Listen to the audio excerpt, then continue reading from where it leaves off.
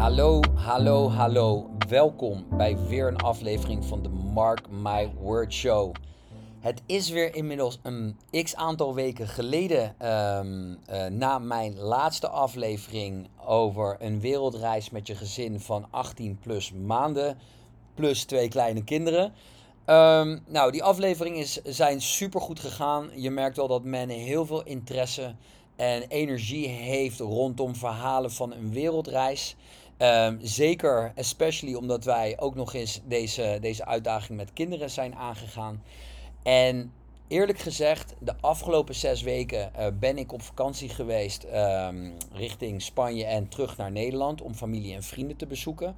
Ben ik toch weer blij terug te zijn in Dominicaanse Republiek. Dus wij continueren ons avontuur in het buitenland. En simpelweg is het voor ons eigenlijk gewoon makkelijker om hier te leven.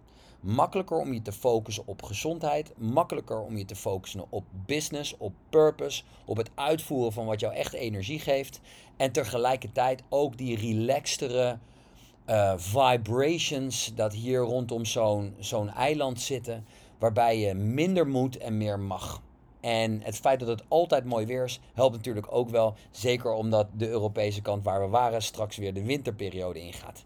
Maar dat allemaal gezegd hebbende, gaan we deze aflevering het over heel iets anders hebben. Je hebt het waarschijnlijk al kunnen zien aan de titel.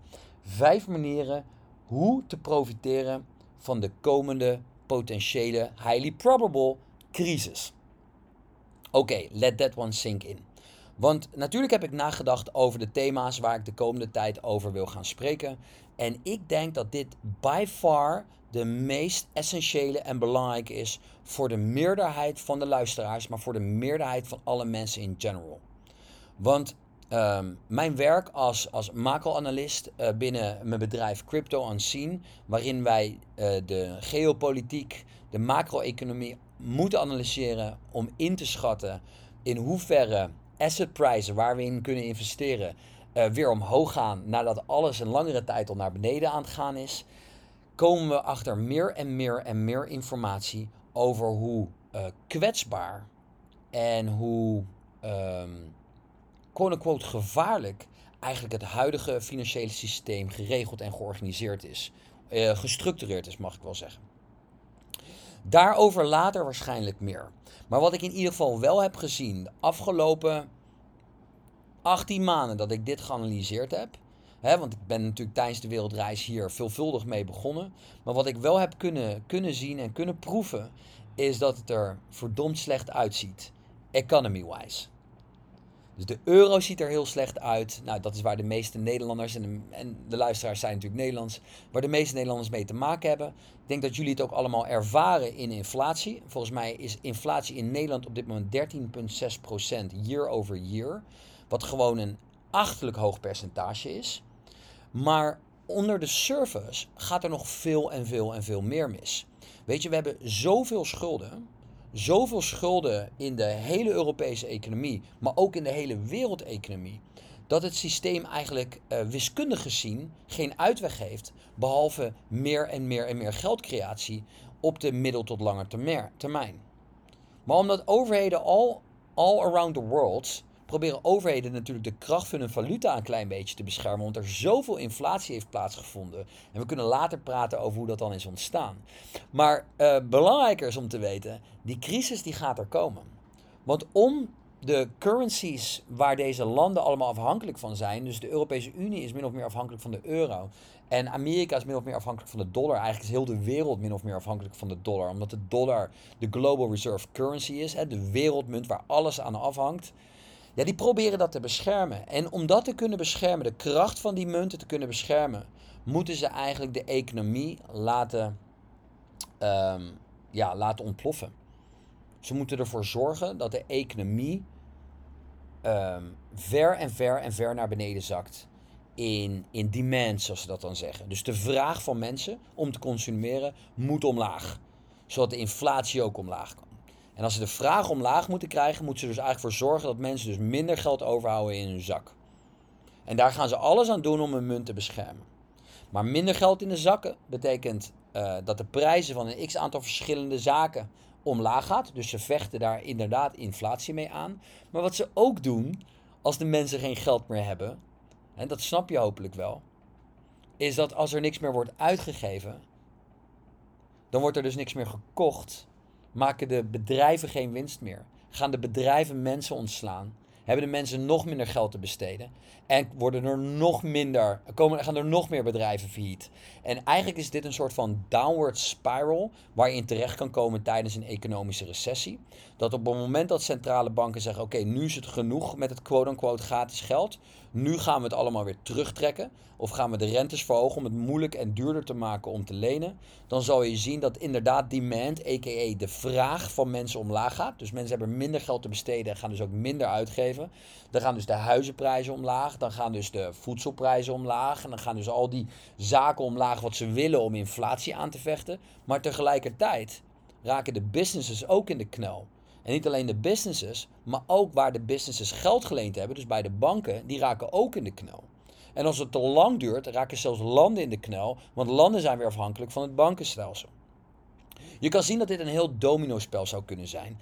En daarvoor, aangezien we dit van dichtbij analyseren, wij houden in de gaten wanneer de centrale banken weer omdraaien en weer denken, oké, we gaan nu juist weer heel veel geld creëren. We gaan het weer goedkoper maken om geld te lenen. Tot dat moment gebeurt, zal de economie enorm vertragen. En daarvoor, en ik denk dat de meeste mensen ook wel zien, want ik bedoel, overal waar je omheen kijkt is het een soort van crisis, right? Ik bedoel, we hebben net 2,5 jaar ellende van die pandemie gehad. En vervolgens komen we terecht in een soort van non-stop energy crisis, alarmisten of hysteria rondom de global warmth en alles wat ze ons nu vertellen via de media, dat weer een nieuwe crisis is.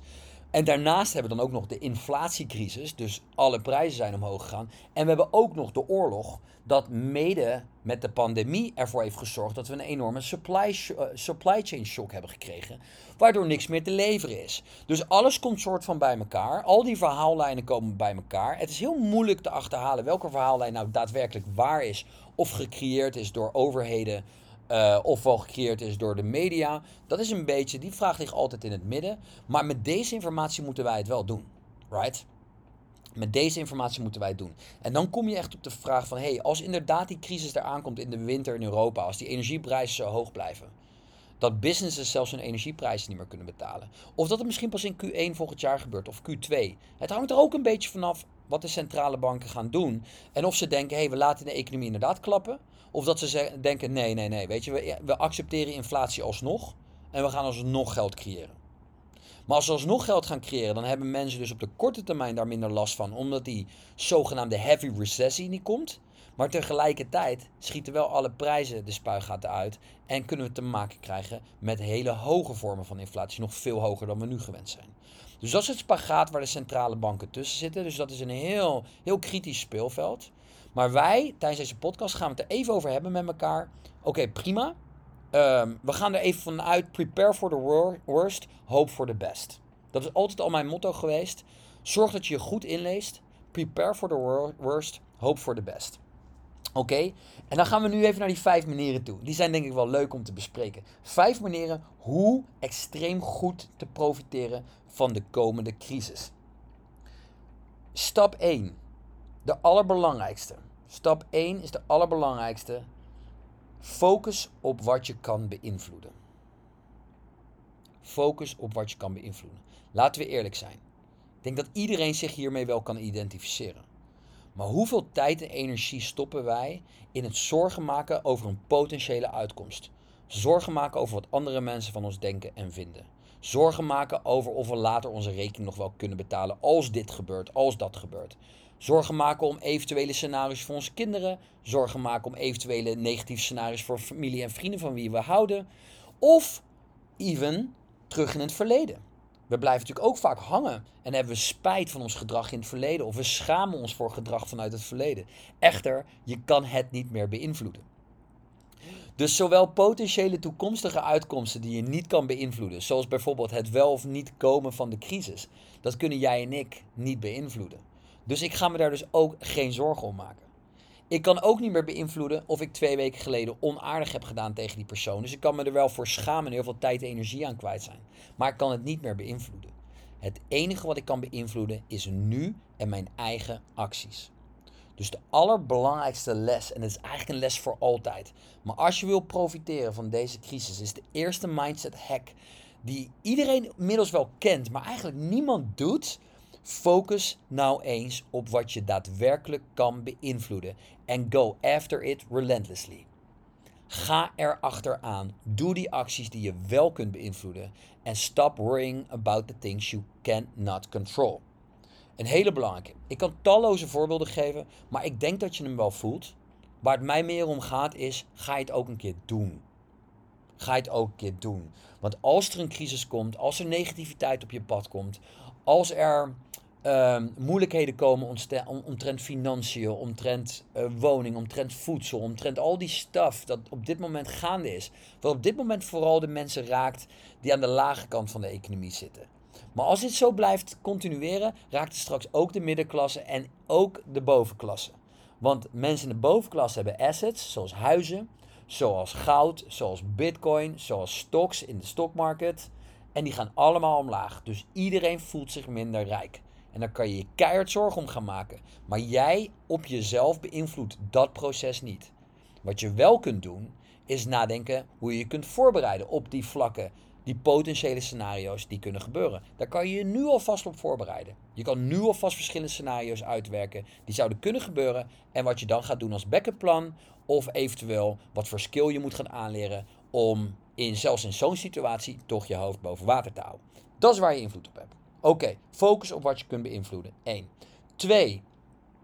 Stop met het kijken van nieuws. Stop watching the news. Especially mainstream media nieuws.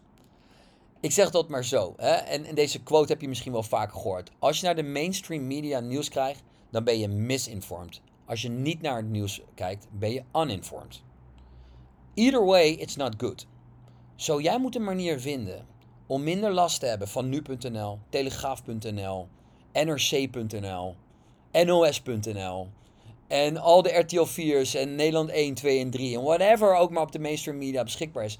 Want het enige waar zij baat bij hebben, is om jouw attentie te krijgen.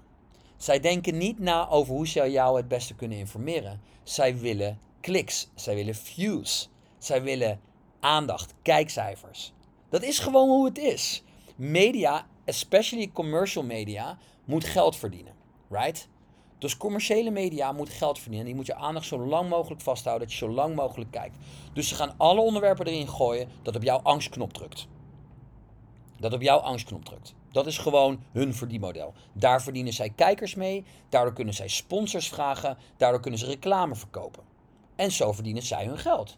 Which is fine. Maar hou er rekening mee dat als je naar dit soort kanalen kijkt of luistert, dat je niet per se goed geïnformeerd wordt, maar dat het alles aan gelegen is om jouw aandacht vast te houden.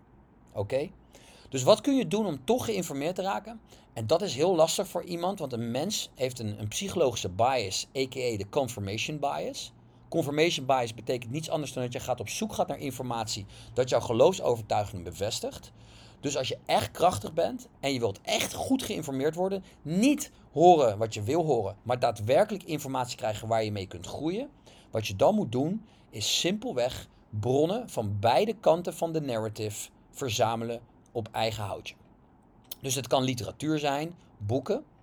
Dus boeken pro, boeken con, een certain topic. Dat is ongeveer de beste manier om jezelf te informeren.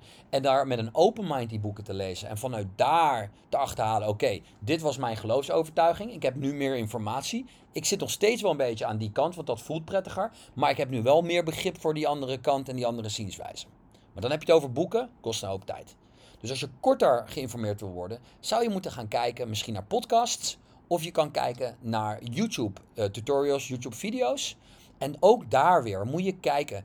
Klik inderdaad op de titels die je leuk vindt. Klik op de titels die bevestigen wat je al gelooft. Maar klik nou ook eens op de titels die je niet gelooft. Waar je het niet mee eens bent. En ga niet gelijk vol in de aanval. Ik zie mensen op Twitter helemaal over de zeik gaan Als ik een keer bijvoorbeeld iets zeg wat niet eens is met hun geloofsovertuiging. In plaats van dat ze gewoon denken, oh, dat is informatie. Ik ga het gesprek aan met een open mind. Gaan ze met gestrekt been erin. En gaan ze zelfs hele onaardige dingen zeggen.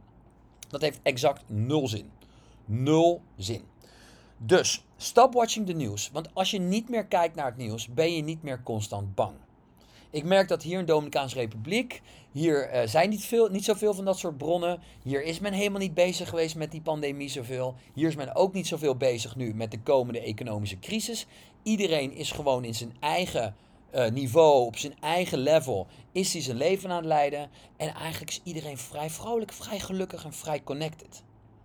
Ik zeg niet dat dat het Walhalla is, want ik denk dat het nog steeds belangrijk is om op de hoogte te zijn van de daadwerkelijke situatie. Maar juist omdat het zo moeilijk is om die informatie te krijgen, zou je zelfs beter dat kunnen doen. Want dan kan je namelijk meer connecten met jezelf en bij dat punt komen we zo. Maar dan ben je in ieder geval ontspannen in het moment en kan je genieten van het leven.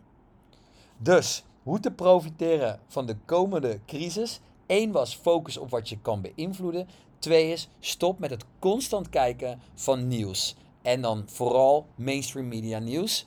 Als je het hebt over de meer staatsgeoriënteerde nieuws, daar moet je ook mee uitkijken. Want dan krijg je natuurlijk de mening van de staat te horen. Dus dat heet, in een wat ordinair woord, heet dat staatspropaganda. Dat is echt niet in elk land is dat zo enorm aanwezig. Maar ik denk dat we eerlijk kunnen zijn, dat we de afgelopen jaren hebben gemerkt dat ook overheden informatie in hun eigen voordeel gebruiken om gedrag te beïnvloeden zoals zij willen dat de mensen reageren. Ik denk dat daar niks te veel mee gezegd is. En ik denk dat we daar een open mind voor moeten hebben. Dus dat je ook moet uitkijken met te veel vertrouwen te leggen in de overheid. Simpelweg omdat zij andere incentives hebben dan jij.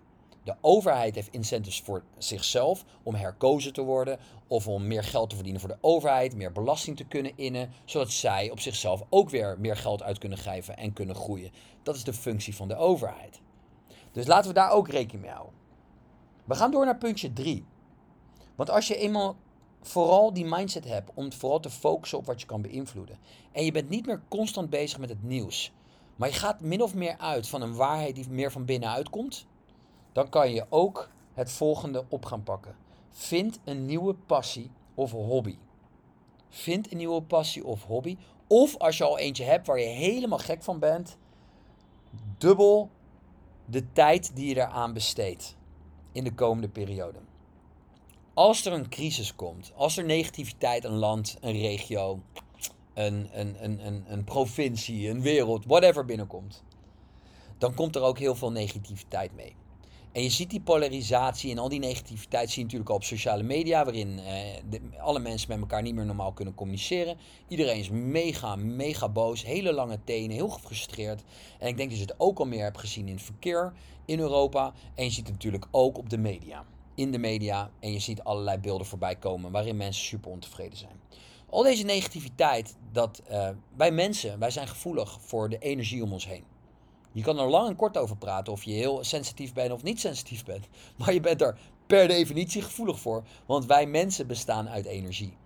Dus de energetische golven in onze omgeving, die beïnvloeden onze energie as well. En zodra dat gebeurt, kun je maar beter zelf in een hoge vibration zitten.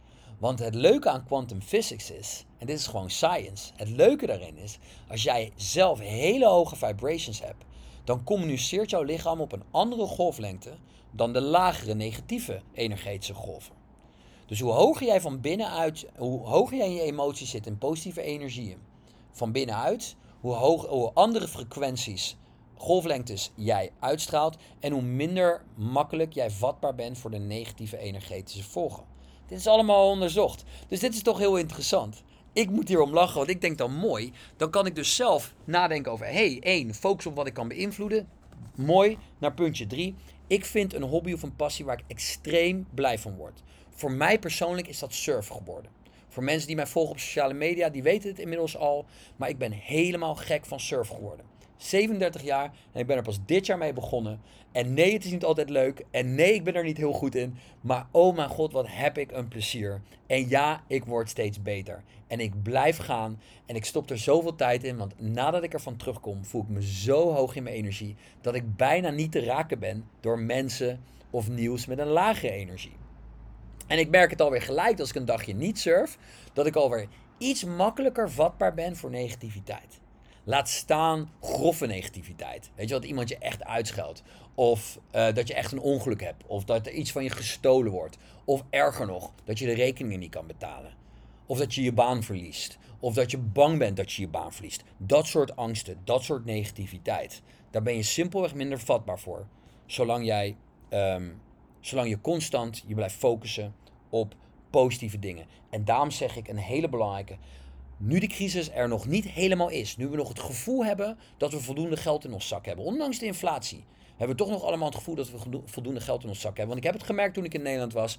Nou, ik merkte er bijna niks van dat er een potentiële globale meltdown in de globale economie komt. Ik heb het idee dat vrijwel niemand ervan op de hoogte is en of überhaupt daar rekening mee houdt dat dat een potentieel scenario is.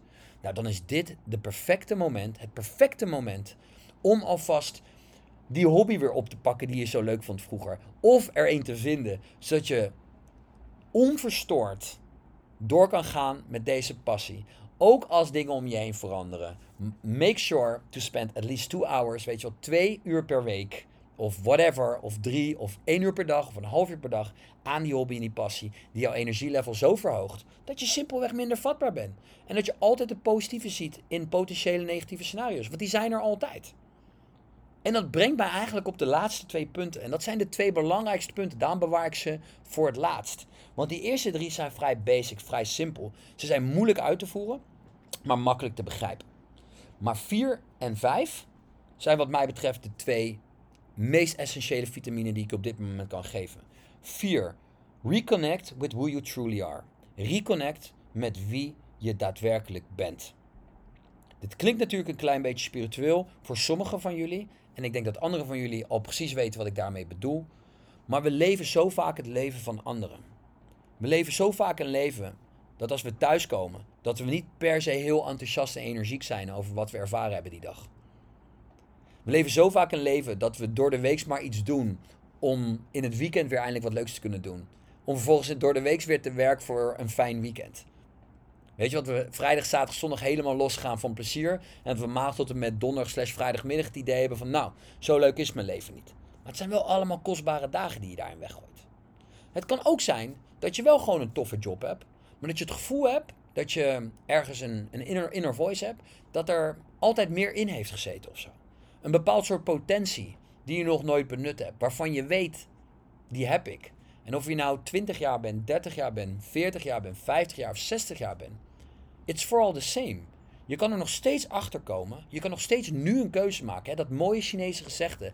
The best time to plant a tree was 20 years ago. The second best time is now. Dus het maakt niet uit van welk punt je komt. Maar als er een crisis aankomt. Of het wordt moeilijker. Of er liggen potentiële gevaren op de loer vanwege de vertragende economie, whatever. Of je hebt gewoon een crisis personally, weet je wel. Niet de hele wereld komt in een crisis, jij komt in een crisis. Zorg er dan voor dat je die tijd gebruikt, die extra tijd die vrijkomt of die extra tijd die je voor jezelf creëert, om te achterhalen, oké, dit is een negatieve situatie, maar laat ik hem nou zien als iets positiefs. Life happens not to you, but for you. Dus als dit op je pad komt en er komt kommer en kwel, gebruik die tijd dan juist om te reconnecten met wie je daadwerkelijk bent, zodat je er beter uit kunt komen als ooit tevoren. Velen van jullie weten dat ik aangesloten ben bij de Awake Origins community. Als je dat nog niet kent, dan zou ik zeker zeggen, zoek dat eens op. Awake Origins helpt ondernemers, eigenaren, hooggeplaatste managers, ook CEO's, maar ook startende ondernemers. En ook mensen in kleinere bedrijven die een managementrol hebben. Om meer aligned te raken met hun purpose. Om ze op dat pad te krijgen om clarity te vinden. En die clarity die helpt om meer te gaan luisteren naar wat je van binnenuit voelt. Zodat je ook van binnenuit kunt gaan creëren. En ik denk dat een crisis, een globale crisis. Want je ziet vaak dat tijdens een crisis daarna heel veel mensen iets anders zijn gaan doen. Ik denk dat een global crisis er mede voor zorgt dat er een higher global consciousness ontstaat. People worden zelfbewuster. Mensen worden zelfbewuster door wat er gebeurt, door wat ze overkomt. Van, hé, wacht even. Ik heb altijd dat leven geleid wat ik dacht dat ik moest leiden. En nog steeds gebeurt het. En ik ben nog steeds, weet je, ik was al niet helemaal happy. En zelfs dan gebeuren dit soort dingen. Waarom zou ik niet volledig voor mezelf kiezen? En volledig gaan doen wat ik altijd al dacht dat ik moest doen? Of in ieder geval dat pad te gaan ontdekken wat ik dacht dat ik moest doen. Want ik heb het altijd weggestopt. Ik heb dat gevoel weggestopt, weggedrukt. Misschien snap je wat ik nu bedoel. Misschien niet. Misschien niet. Het kan zijn dat je niet op dat awareness niveau zit. Of het kan zijn dat je al lang op dat awareness niveau zit. En al lang de keuzes hebt gemaakt die voor jou positief zijn. En dat je al lang op dat vlak quote unquote een klein beetje klaar bent. Of schoon ik zal zeggen, dit is een forever game. Zolang als je leeft, is het een reis naar ontdekken. Een reis der ontdekking. Dat is wat het is. Dus ik ben heel blij zelf aangesloten te zijn bij Awake Origins Community. In meerdere rollen. Ik ben zelf altijd onderdeel van verschillende groepen geweest. En ik doe nu zelf ook in het beelden van de community, speel ik een rol. En we spreken zoveel mensen van overal ter wereld. Uit Zuid-Afrika, Spanje, Portugal, Centraal-Amerika. Laatst Saoedi-Arabië. En natuurlijk ook gewoon uit Nederland. En iedereen die we spreken, die zegt hetzelfde van... Ja, het is tijd voor het volgende niveau. Ik weet niet wat het is, maar ik voel aan alles dat het tijd is voor het volgende niveau. En ik denk persoonlijk dat deze potentiële globale crisis, waar helaas heel veel negativiteit aan verbonden zit, en mogelijk heel veel kommer en kwel, het hangt er een beetje vanaf wat ik aan het begin zei, of die centrale banken op tijd instappen, of dat ze het allemaal laten gebeuren en wij onszelf moeten zien te redden. Maar ik geloof dat dit ook moet gebeuren voor een reden. Om mensen keihard wakker te schudden. Van hé, zie je nou, het gebeurt alsnog dit soort dingen. En je kan eigenlijk nu voor jezelf kiezen om dat leven te gaan leiden wat je misschien altijd had willen leiden. Ondanks dat je nog niet weet wat dat is, kan je wat begeleiding gebruiken om daar te komen. Dan is Awake Origins de juiste onderneming, de juiste community om dat verder uit te zoeken.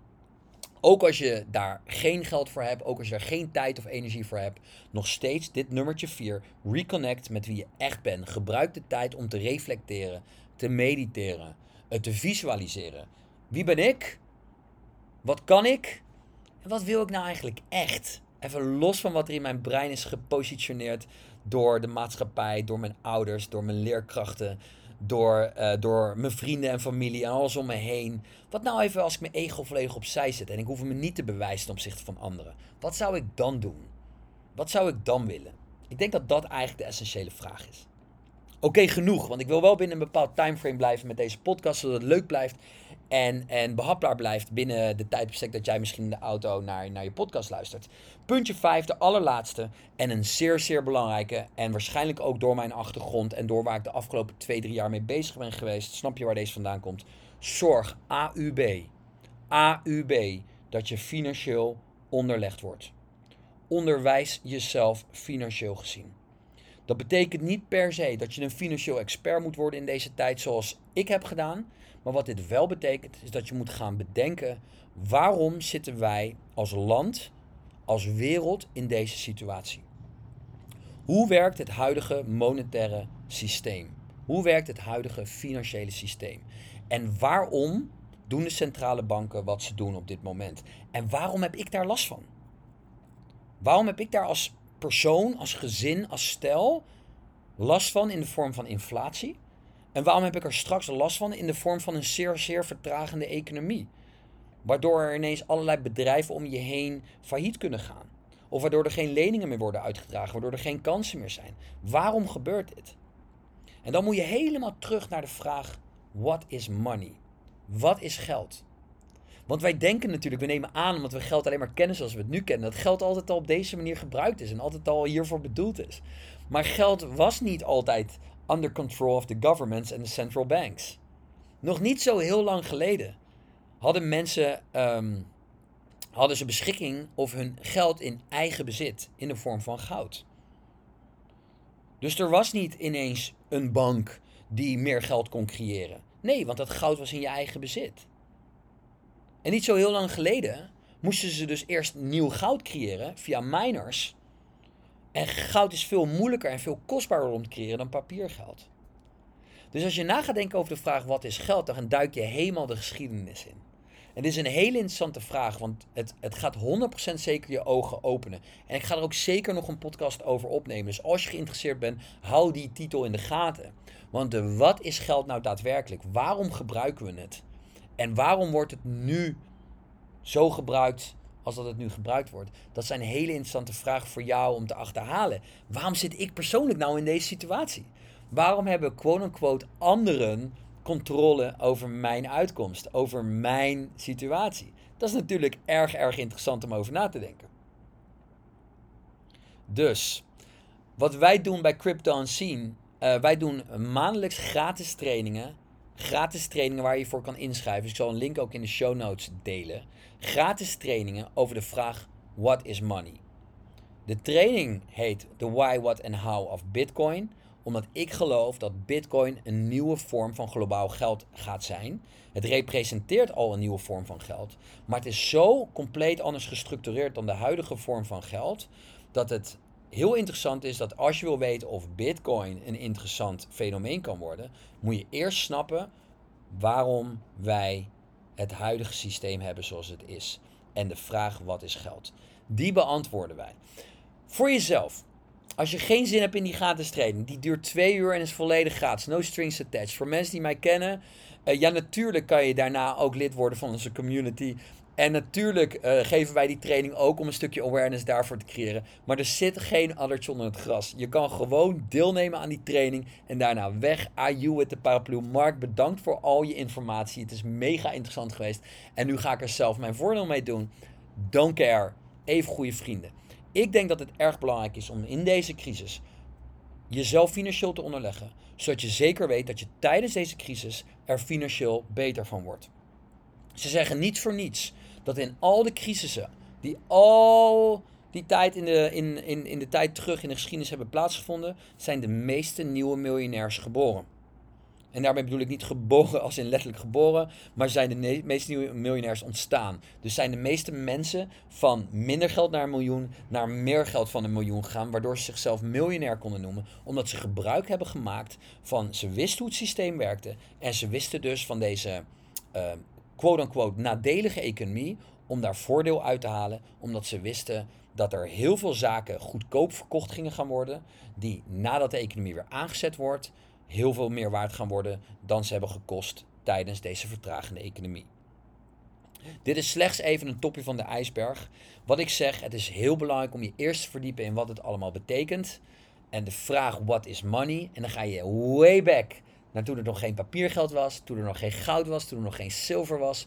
Dan ga je snappen waarom mensen geld hebben gecreëerd in the first place en waarom het zich heeft ontwikkeld tot uiteindelijk dit papiergeld wat we nu kennen, wat in feite eigenlijk niets waard is, behalve het feit dat de overheden, militairen en politie hebben om jou te forceren dat geld te blijven gebruiken. Want als jij niet betaalt met dat geld, dan ben je in overtreding. Oké? Think about that. Als jij de tijd en de energie vindt om met deze 5 punten aan de slag te gaan in de komende maanden, en het zijn er nogal wat, want 5 is niet zoveel, maar ze maken wel veel impact. Snap je? Focus op wat je kunt beïnvloeden is een mindset hack. En daar gaat een langere tijd overheen. En je zal merken dat als je hier echt mee aan de slag gaat, dat je hier ook op moet reflecteren voordat je naar bed gaat. Ik heb vandaag toch weer te veel tijd besteed, zeg maar even virtueel geheugen van mijn brein heb ik gebruikt om me zorgen te maken om de toekomst of me te schamen voor punten uit het verleden. Dat is allemaal kostbare tijd geweest die ik beter had kunnen gebruiken voor een stukje productiviteit. Maar het is een hele belangrijke, het is een mindset hack. Stop watching the news is een vrij eenvoudige, tenzij je verslaafd bent aan iedere keer dat nu.nl appje te openen om op de hoogte te blijven van de nieuwste data for whatever. Dus als je merkt dat daar een stukje verslaving in zit, zorg dat je dat gewoon gaat minderen. Als je daar helemaal geen last van hebt, zorg dat je gewoon je tijd beter gebruikt door betrouwbare bronnen te kiezen van beide kanten. En zorg dat je jezelf verdiept in de onderwerpen die voor jou belangrijk zijn, zodat jij nieuwe skills kan aanleren gedurende deze crisis. Of deze crisis die gaat komen. Vind een nieuwe passie of hobby. De derde, een hele belangrijke, want daardoor kom je in die hoge vibrations en ben je minder vatbaar voor negatieve vibrations. Probeer punt 4 echt te achterhalen wie je bent. En gebruik deze situatie nou eens echt om volledig te gaan voor de persoon die jij eigenlijk altijd al bent geweest. Throw your armor away, weet je wel. Wees niet meer persoon die mensen willen dat jij bent of die jij denkt te moeten zijn voor je omgeving. Stop je ego even opzij en ga er nou eens vanuit van, hé, wacht even, wat nou is als ik straks dood ben? Dan geeft uiteindelijk niemand er meer om. Weet je, de hele wereld gaat je gewoon vergeten.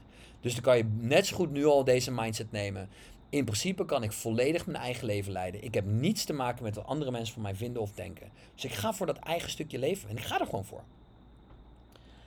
Reconnect met wie je echt bent. En als je daar hulp bij nodig hebt om whatever reason, Google even Awake Origins of neem contact met ons op om whatever reason. Want ook daar zitten een hoop gratis webinars, gratis content die je kan consumeren.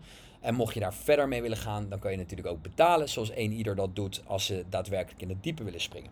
Anyways, de laatste, zorg dat je je financieel onderlegt. Echt. By far een van mijn beste adviezen, by far een van mijn grootste eye-openers is geweest dat ik me volledig ben gaan verdiepen in de historie van geld. En daardoor snap ik wat zij mij willen laten doen.